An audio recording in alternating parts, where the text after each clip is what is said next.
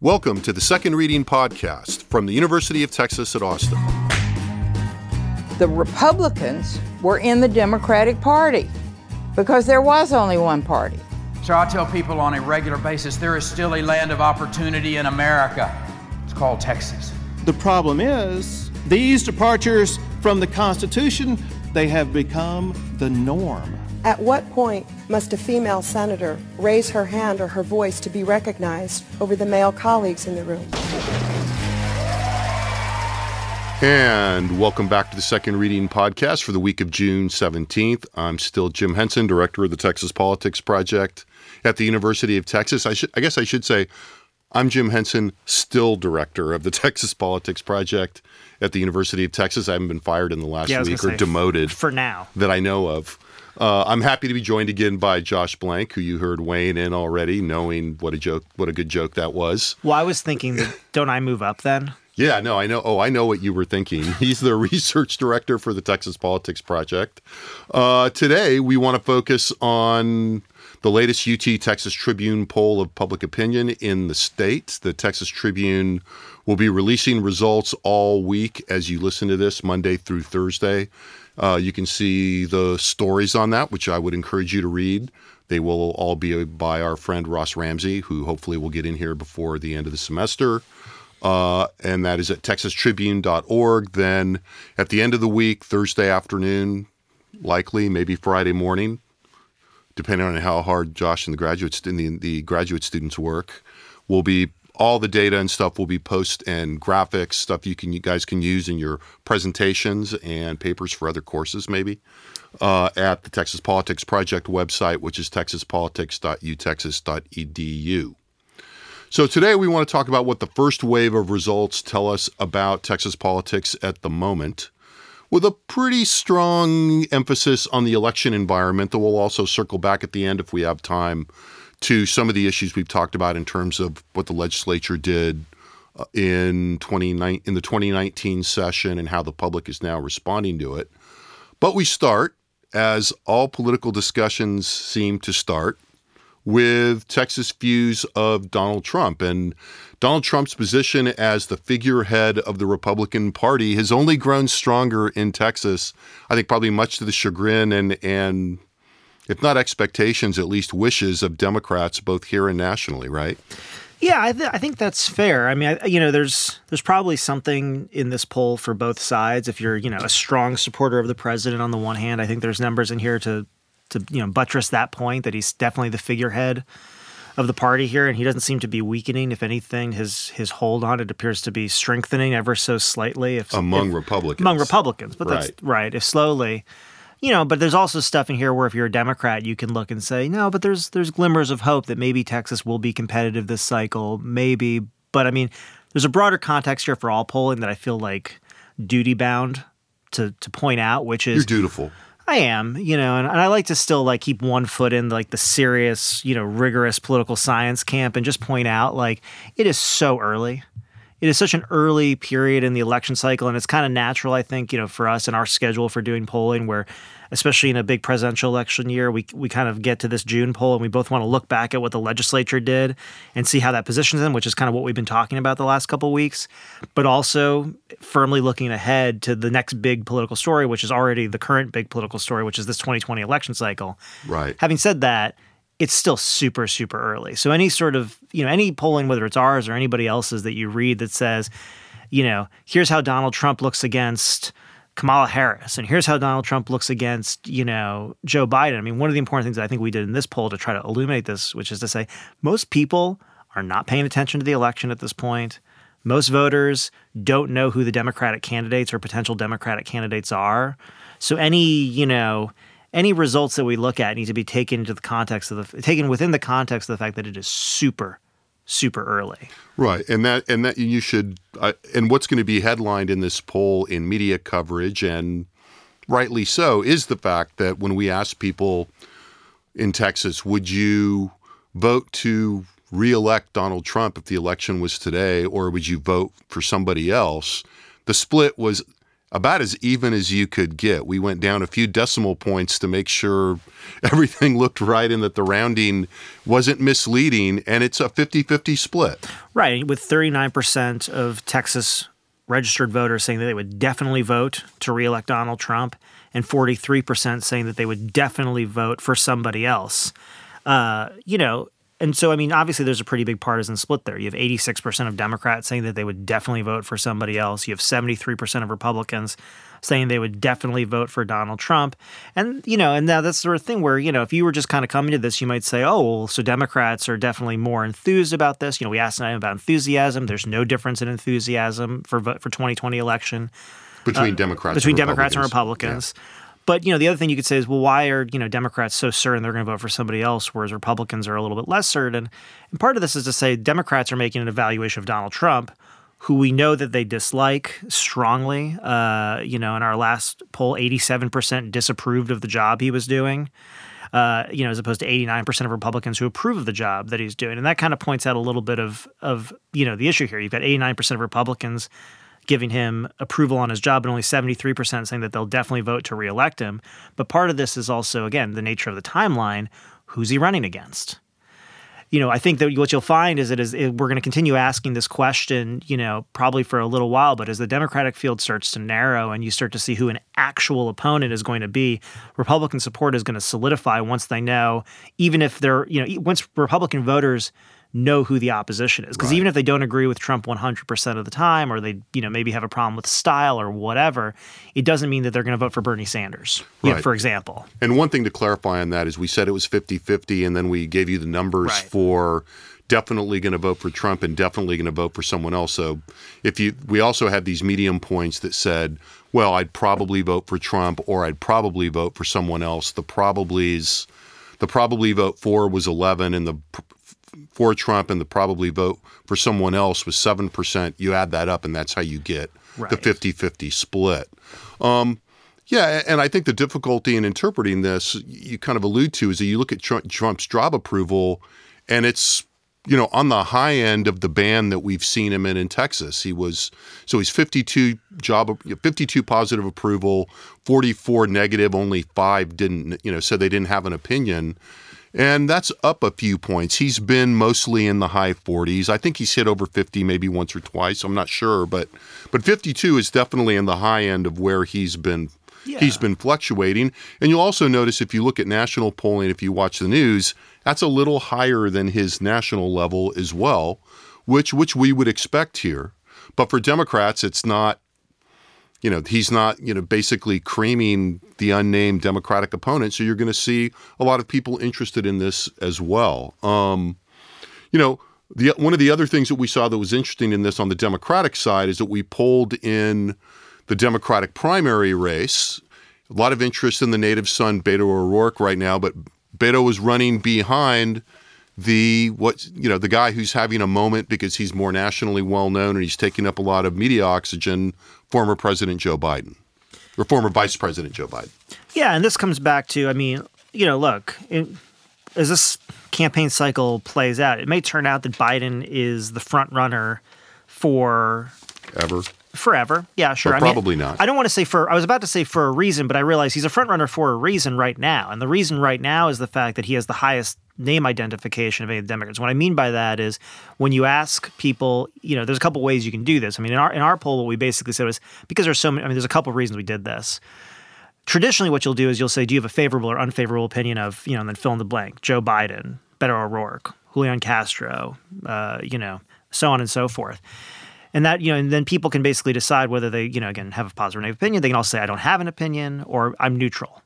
And this is a way to kind of figure out, do people know who this person is? Can they, in a highly polarized political environment, we expect people, if they know who a politician is, to be able to say, I have a positive or negative view about them. So that's one way to kind of figure out what name ID is just to see who can express a positive or negative view about this person. But in this case, when you've got 23, sort of named potential Democratic candidates, we know just because of, we do this for a living. Because we know that a lot of people aren't going to have any opinions about, a large number of the candidates. So we just basically ask, hey, have you heard of these people? And the thing that we find is that, not surprisingly, 82% of registered voters say that they've heard of Joe Biden. 82% say that they've heard of Beto O'Rourke because, of course, he just ran a pretty well-publicized Senate campaign here. But only 8 of the 23 candidates we tested had higher than 50% name recognition. So unless we get accused of cutting out and Bernie Sanders had 81. So right, for the Sanders fans among you out there, we are not selling Bernie Sanders short. Well, honestly, and that's sort of want to surprise people in the poll in some ways, but this is actually going on in national polling. Elizabeth Warren had 74% approval. So there's definitely, or not approval, name identification. Right. But the main point here is, out of 23 potential candidates we tested, 15 of them, more than half of the electorate, just was like, I don't know who that is. I've never heard of them. And so that's where someone like Joe Biden really benefits in a lot of these things, in a lot of these early polls, because when you go and then say, okay, you're doing a political poll. So who, you obviously are interested in politics. You probably answered some questions for me. Hey, so who are you going to vote for out of these 23 people? You've already identified as a Democrat. Right. You've already identified as a Democrat. Well, for a lot of people, you're just looking for some way to make a decision at this point. And that's most often going to be, well, I know who this person is, and I don't know who the other 22 people are. Or I know a lot more about Joe Biden than I do about, Bill de Blasio. And now that we told you about the how and the why, the what here is that Biden had topped the list with 23%, and this was just among voters who said that they would vote. They planned on voting in the Democratic primary. Biden had 23%. Beto O'Rourke had 15%. Elizabeth Warren had 14%. Bernie Sanders had 12%. Another guy's really kind of having a moment, I think, nationally, and with these the Democratic debates, primary debates coming up, has a lot on the line. Pete Buttigieg had 8%. Kamala Harris 5%.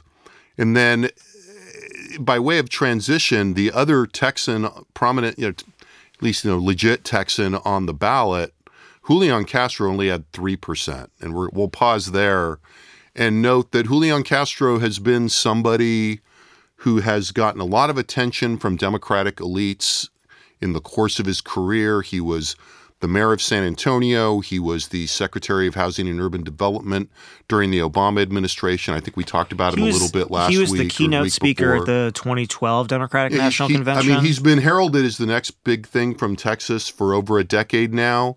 And these are, frankly, not next big thing numbers. Right. So he came in at only 3%, in the Texas polling, which is, not really far off from where he's been in national polling. But obviously his home base is supposed to be in Texas, again, as you mentioned. I mean, he's the mayor of San Antonio. People should know, at least hear more than anywhere else, who he is.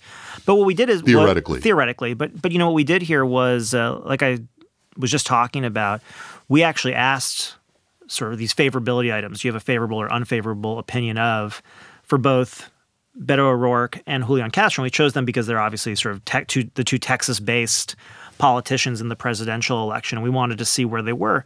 And the thing is we've asked these before, and that allows us to see, whether either of these candidates are gaining or losing ground, both overall and with subsets of voters. And the thing that's sort of notable about Castro is we asked people what they thought of him back in February. And, we then take the 4 months between then and June, and his numbers have not changed at all.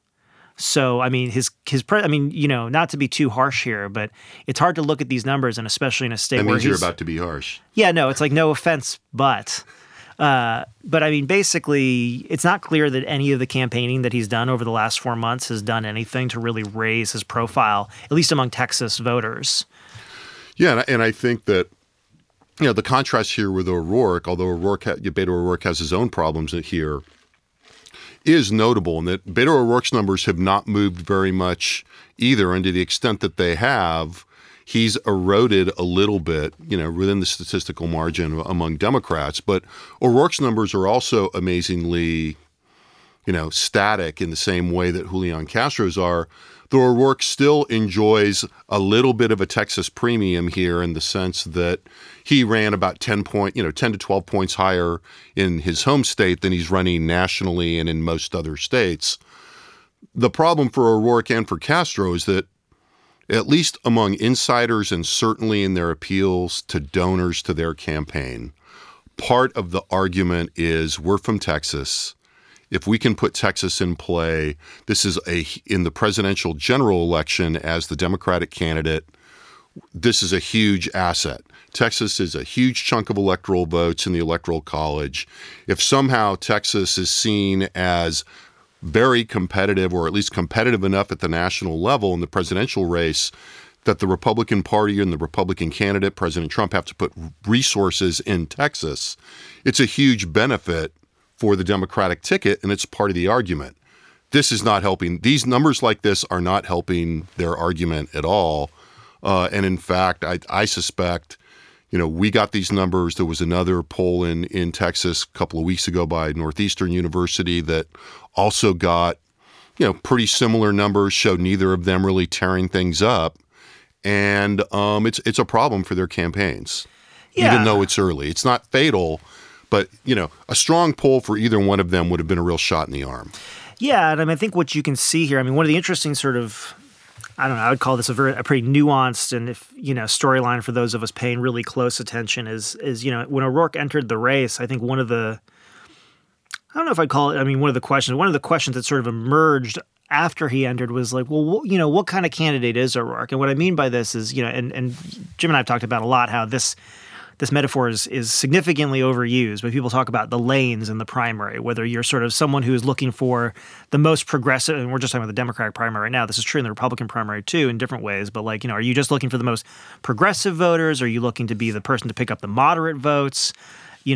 There's definitely a lane for, the people would argue, for African-American candidates looking for African-American votes, but really also for everybody, in a lot of cases. And the thing about O'Rourke was sort of like, where does he fit in this? And one of the things was in Texas, he seemed almost, in that campaign against Cruz, he was portrayed as basically the next coming of socialism, which is not uncommon, but the idea was that he was this extremely left-leaning candidate. Right. When he jumped to the national stage, there was a lot of attention to the fact like, well, maybe Beto's not as liberal as we thought, and some of this had to do with some, probably pretty Texas-specific votes he talked about having to do with offshore oil drilling and things like that. But also a look at his record kind of indicated, well, he's liberal in the sense that he's a Democrat, but he's not so liberal. Yeah, he's definitely left of center, and so that became part of this conversation. And that's become part of this conversation. But what you see in these numbers in our fave-unfave ratings, and even if you look across where his support is potentially in the Democratic primary, it's striking these numbers that he looks a lot more like Joe Biden than like Bernie Sanders. In terms of the politics of the people that are supporting him. Right. And what we saw was in fave-unfave numbers, and I always say this, is that, you can take a really popular candidate and then you throw them into a presidential primary and you're forced to differentiate yourself. Beto O'Rourke running against Ted Cruz is different than Beto O'Rourke running against Bernie Sanders, Elizabeth Warren, and Joe Biden. And so what you see from the last poll to this is you see a drop in his approval ratings among liberals by 10 points. Not a huge drop, but basically, while his overall numbers stayed even, it masked sort of under the surface, a pretty good uptick in the view of him among independent voters, but also a pretty big drop in the views of him among liberals. Right. And that's sort of, how you're seeing the mechanics of the primary process and this sort of playing out in actual views. Yeah, and I think one of the things that's to step back and to notice about that is that this is not new. Part of it is simply contextual in the sense that Beto O'Rourke is going to look different by contrast running against Ted Cruz than he is running against an array of candidates across the spectrum from the more or less far left to the center left in the Democratic primary. But the other thing for those, for people thinking about Texas is that this happens, in general, and that somebody that looks pretty liberal in Texas in a national context as a Democrat, the center of the Democratic Party in Texas has moved somewhat to the left over time, but it's still to the, more toward the center than the center of the Democratic Party nationally. So all things being equal, you take somebody who looks pretty liberal, pretty lefty in Texas, and you put him in the national context, and there's going to be a lot more candidates and a lot more discourse on the left because of the differences in the political culture in Texas versus the overall country. Texas, as much as it's becoming more urban, as much as it's becoming more competitive, is still to the right of the center of the rest of the country. Certainly the Northeast. Yeah, but even overall. Yeah, Democratic Party overall nationally. Yeah, there's still no support here for like a statewide income tax to fund broad-based social programs or anything like that, and even among Democrats. Right. So there's just that's just not the case. So, I mean, why don't we then, think about how John Cornyn's doing? Yeah, I was going to say, talking about Texas. O'Rourke does move us back in this discussion about the comparisons. That's where I was going, was to put us now a little bit back in the state. This poll is pretty good news for, John Cornyn's had some good news generally. It's not all good news for John Cornyn, but, the incumbent U.S. Senator John Cornyn, who is running for re-election in 2020, there was an extended discussion that I think we've already referenced here about whether Beto O'Rourke should run against Cornyn for the Senate seat in Texas, having just built a base and a toolkit and a bunch of voters and experience in Texas.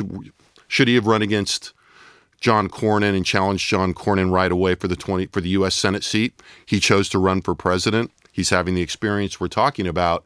That's turned out to be pretty good for John Cornyn, and and it's good for him, not just that he seems to have a clearer field, but that he still also is showing comparative weakness compared to the most successful and well-known Republicans in the state. Yeah, part of the argument against O'Rourke running for Senate here in Texas again was two things. The positive argument is basically to say, when you get the opportunity to run for president and people think you should, usually you take it. Especially if you think the environment favors your party. And that's how. Look, whether you agree with that or not, I think that's the argument that that won the day here, which is to say that O'Rourke raised $80 million, was basically thrust onto the national stage, et cetera, et cetera. And again, we don't agree with that argument.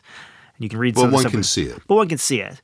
The other argument that people were in the negative case was to say, well, Cruz is so particularly disliked amongst Democrats that running against him is just different. It's not the same thing. John Cornyn is a much, I would never call him a moderate Republican. I don't think he'd want anyone to call him that per se. But, he's he's a Republican in the pre-Tea Party mold. Yeah, he's a pre-Tea Party mold Republican, senator. So he's much more involved I would say, he's involved in the leadership team in the Republican Party in the Senate, is much more of a in the U.S. Senate, probably much more of a deal maker, that kind of thing. But that's also hurt him over time, where we've always seen that his numbers were never as strong as Ted Cruz's or even Greg Abbott's, and some of the other people that you consider to be at his level. But in this poll, we actually saw an uptick for him. We saw that his approval rating overall went up to 42%, which is pretty high. For him, it's pretty Cornyn. For Cornyn, it's comparable with his numbers: 42 approve, 39 disapprove, 29 with no opinion is pretty close to comparable to Lieutenant Governor Dan Patrick. But the other side is say Dan Patrick just escaped a pretty close election, and sort of most importantly, the big change that sort of really increased Cornyn's name ID here. So people who could actually make a positive or negative assessment of him. It's really mostly among Democrats. Among Republicans, 68% approve of the job he's doing, 13% disapprove. Again, that's, pretty close to where I'd say Dan Patrick is, among Republicans. The Lieutenant Governor. But among Democrats, the share who had a negative opinion of him went up 10 points since the last poll in February, from 60% to 70%. And what's kind of notable, to me in all this is Cornyn's always been kind of a little bit below the radar. Right. I don't think that's the case anymore. No matter what, he looks, he's as negatively viewed amongst Democrats, within a couple points as Ted Cruz has been. And so I don't think that, from the perspective that Cornyn is just such a different candidate for Democrats to run against in this environment at this point, and based on the data we see, I don't think that's the case anymore. Yeah, it's not. And that underlines, again, that, O'Rourke might have been in a better position than they thought to run against Cornyn. And just to put a little meat on those bones, when we talk about Cornyn doing relatively better, his approval rating was, as low as 27% positive, 39% negative overall as recently as 1 year ago. And so now if you fast forward to where we are now, 1 year later, he's 42% positive, 39% negative. As you say, more people have an opinion of him, but it's a better position to be in. And I do think that the Cornyn campaign and Cornyn himself have done this on purpose. They have raised his visibility as they've seen the chances of a more competitive race increase over the last year, and certainly in the wake of 2018. So, if you look at Cornyn's position, that race looks to be probably closer than they would like, depending on who the Democrats agree upon as a candidate. But now, and there's still rumbling. I mean, I had a conversation late last night with a political reporter about the possibility of, not just gaming out. So say Beto O'Rourke goes into this weekend's debate or next weekend's Democratic debate. He's on the less crowded stage. He's not on the stage with Biden, I don't think, with the front runners. And he doesn't do anything, and he continues buried. Well, being buried in kind of the second tier at best of Democratic candidates, maybe lower if somebody else does well in that debate. Does he come back and decide he is going to run for Senate? How viable is he? How damaged is he? Yeah. You could say the same thing about Castro, too. I mean, it seems less likely that Julian Castro would drop out of the president's race and run for that Senate seat. But I mean, he's in a similar position.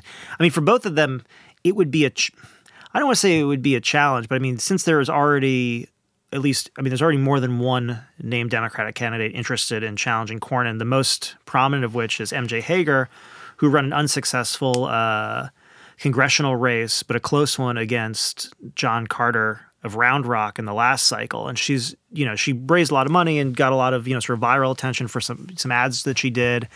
The idea of, one of Texas's two sort of most known male Democratic candidates putting their foot in the presidential waters and then coming back into that Texas race to knock out a rising woman in the party who's more or less well liked and appreciated.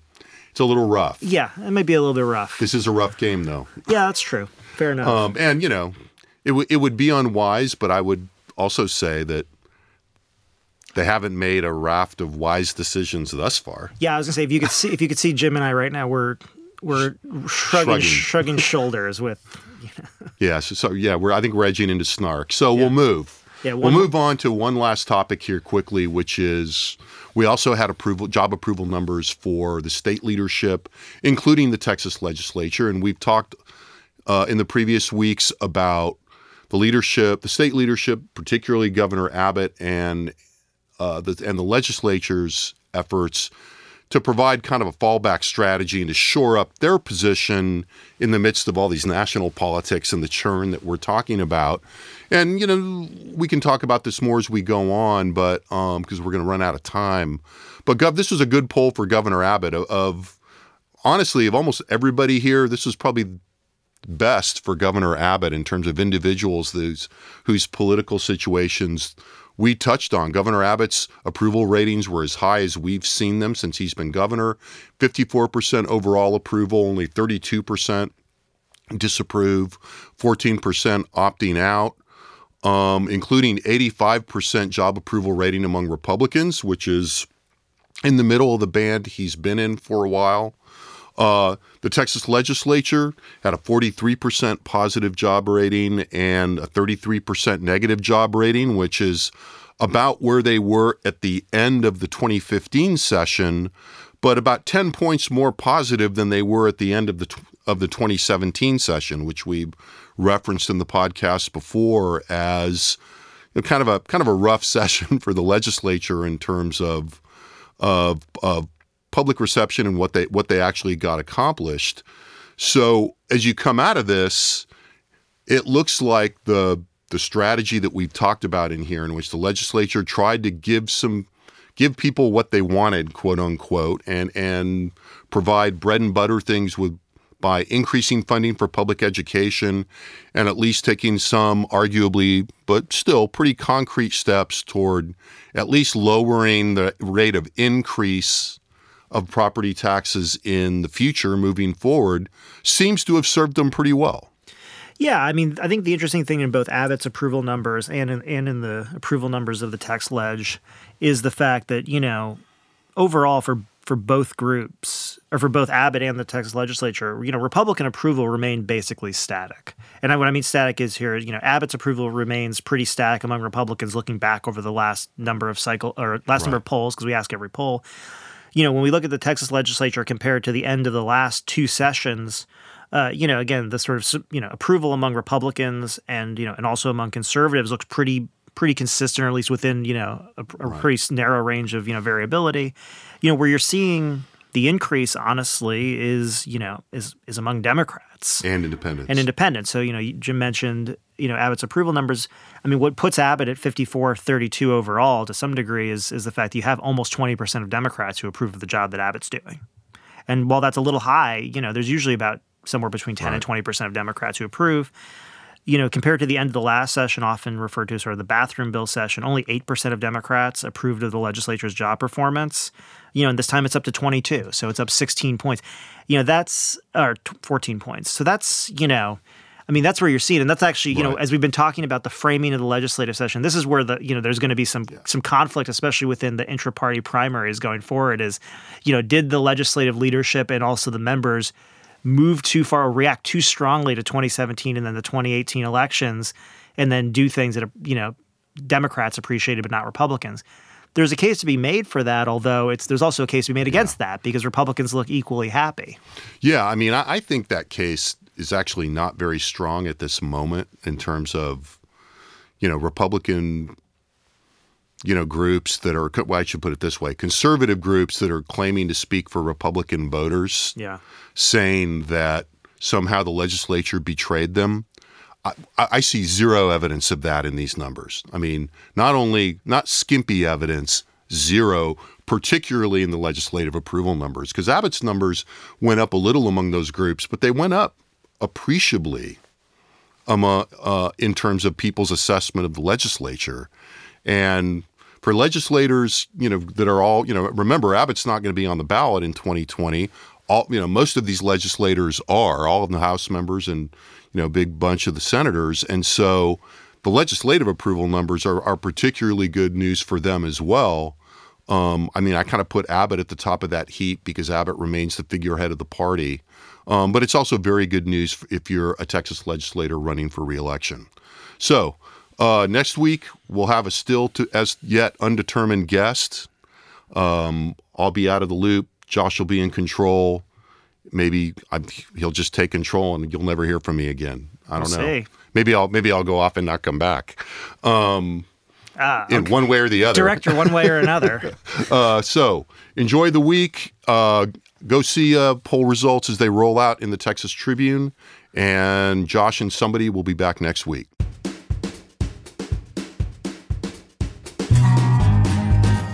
The Second Reading Podcast is a production of the Texas Politics Project at the University of Texas at Austin.